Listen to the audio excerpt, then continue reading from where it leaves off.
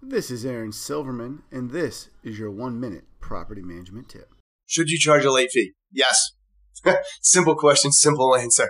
I know what some of you are thinking though, but wait a minute, Aaron. You say be a good person. Charging a late fee is not nice as a bad person. No. Charging a late fee is due to the time it takes you to collect that late rent. Your time is valuable. You're spending extra time to do that. You're contacting your tenant. You're doing what is necessary to collect rent. It doesn't make you good or bad.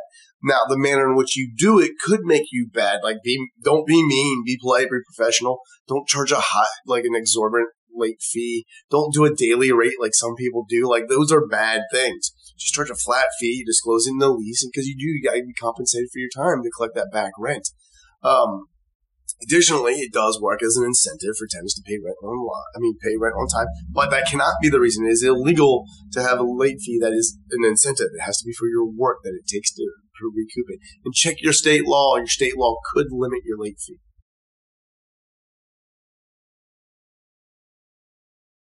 Thanks for listening to today's tip. If you liked it, make sure you subscribe to the podcast or jump on over to successfulrental.com and connect with me there.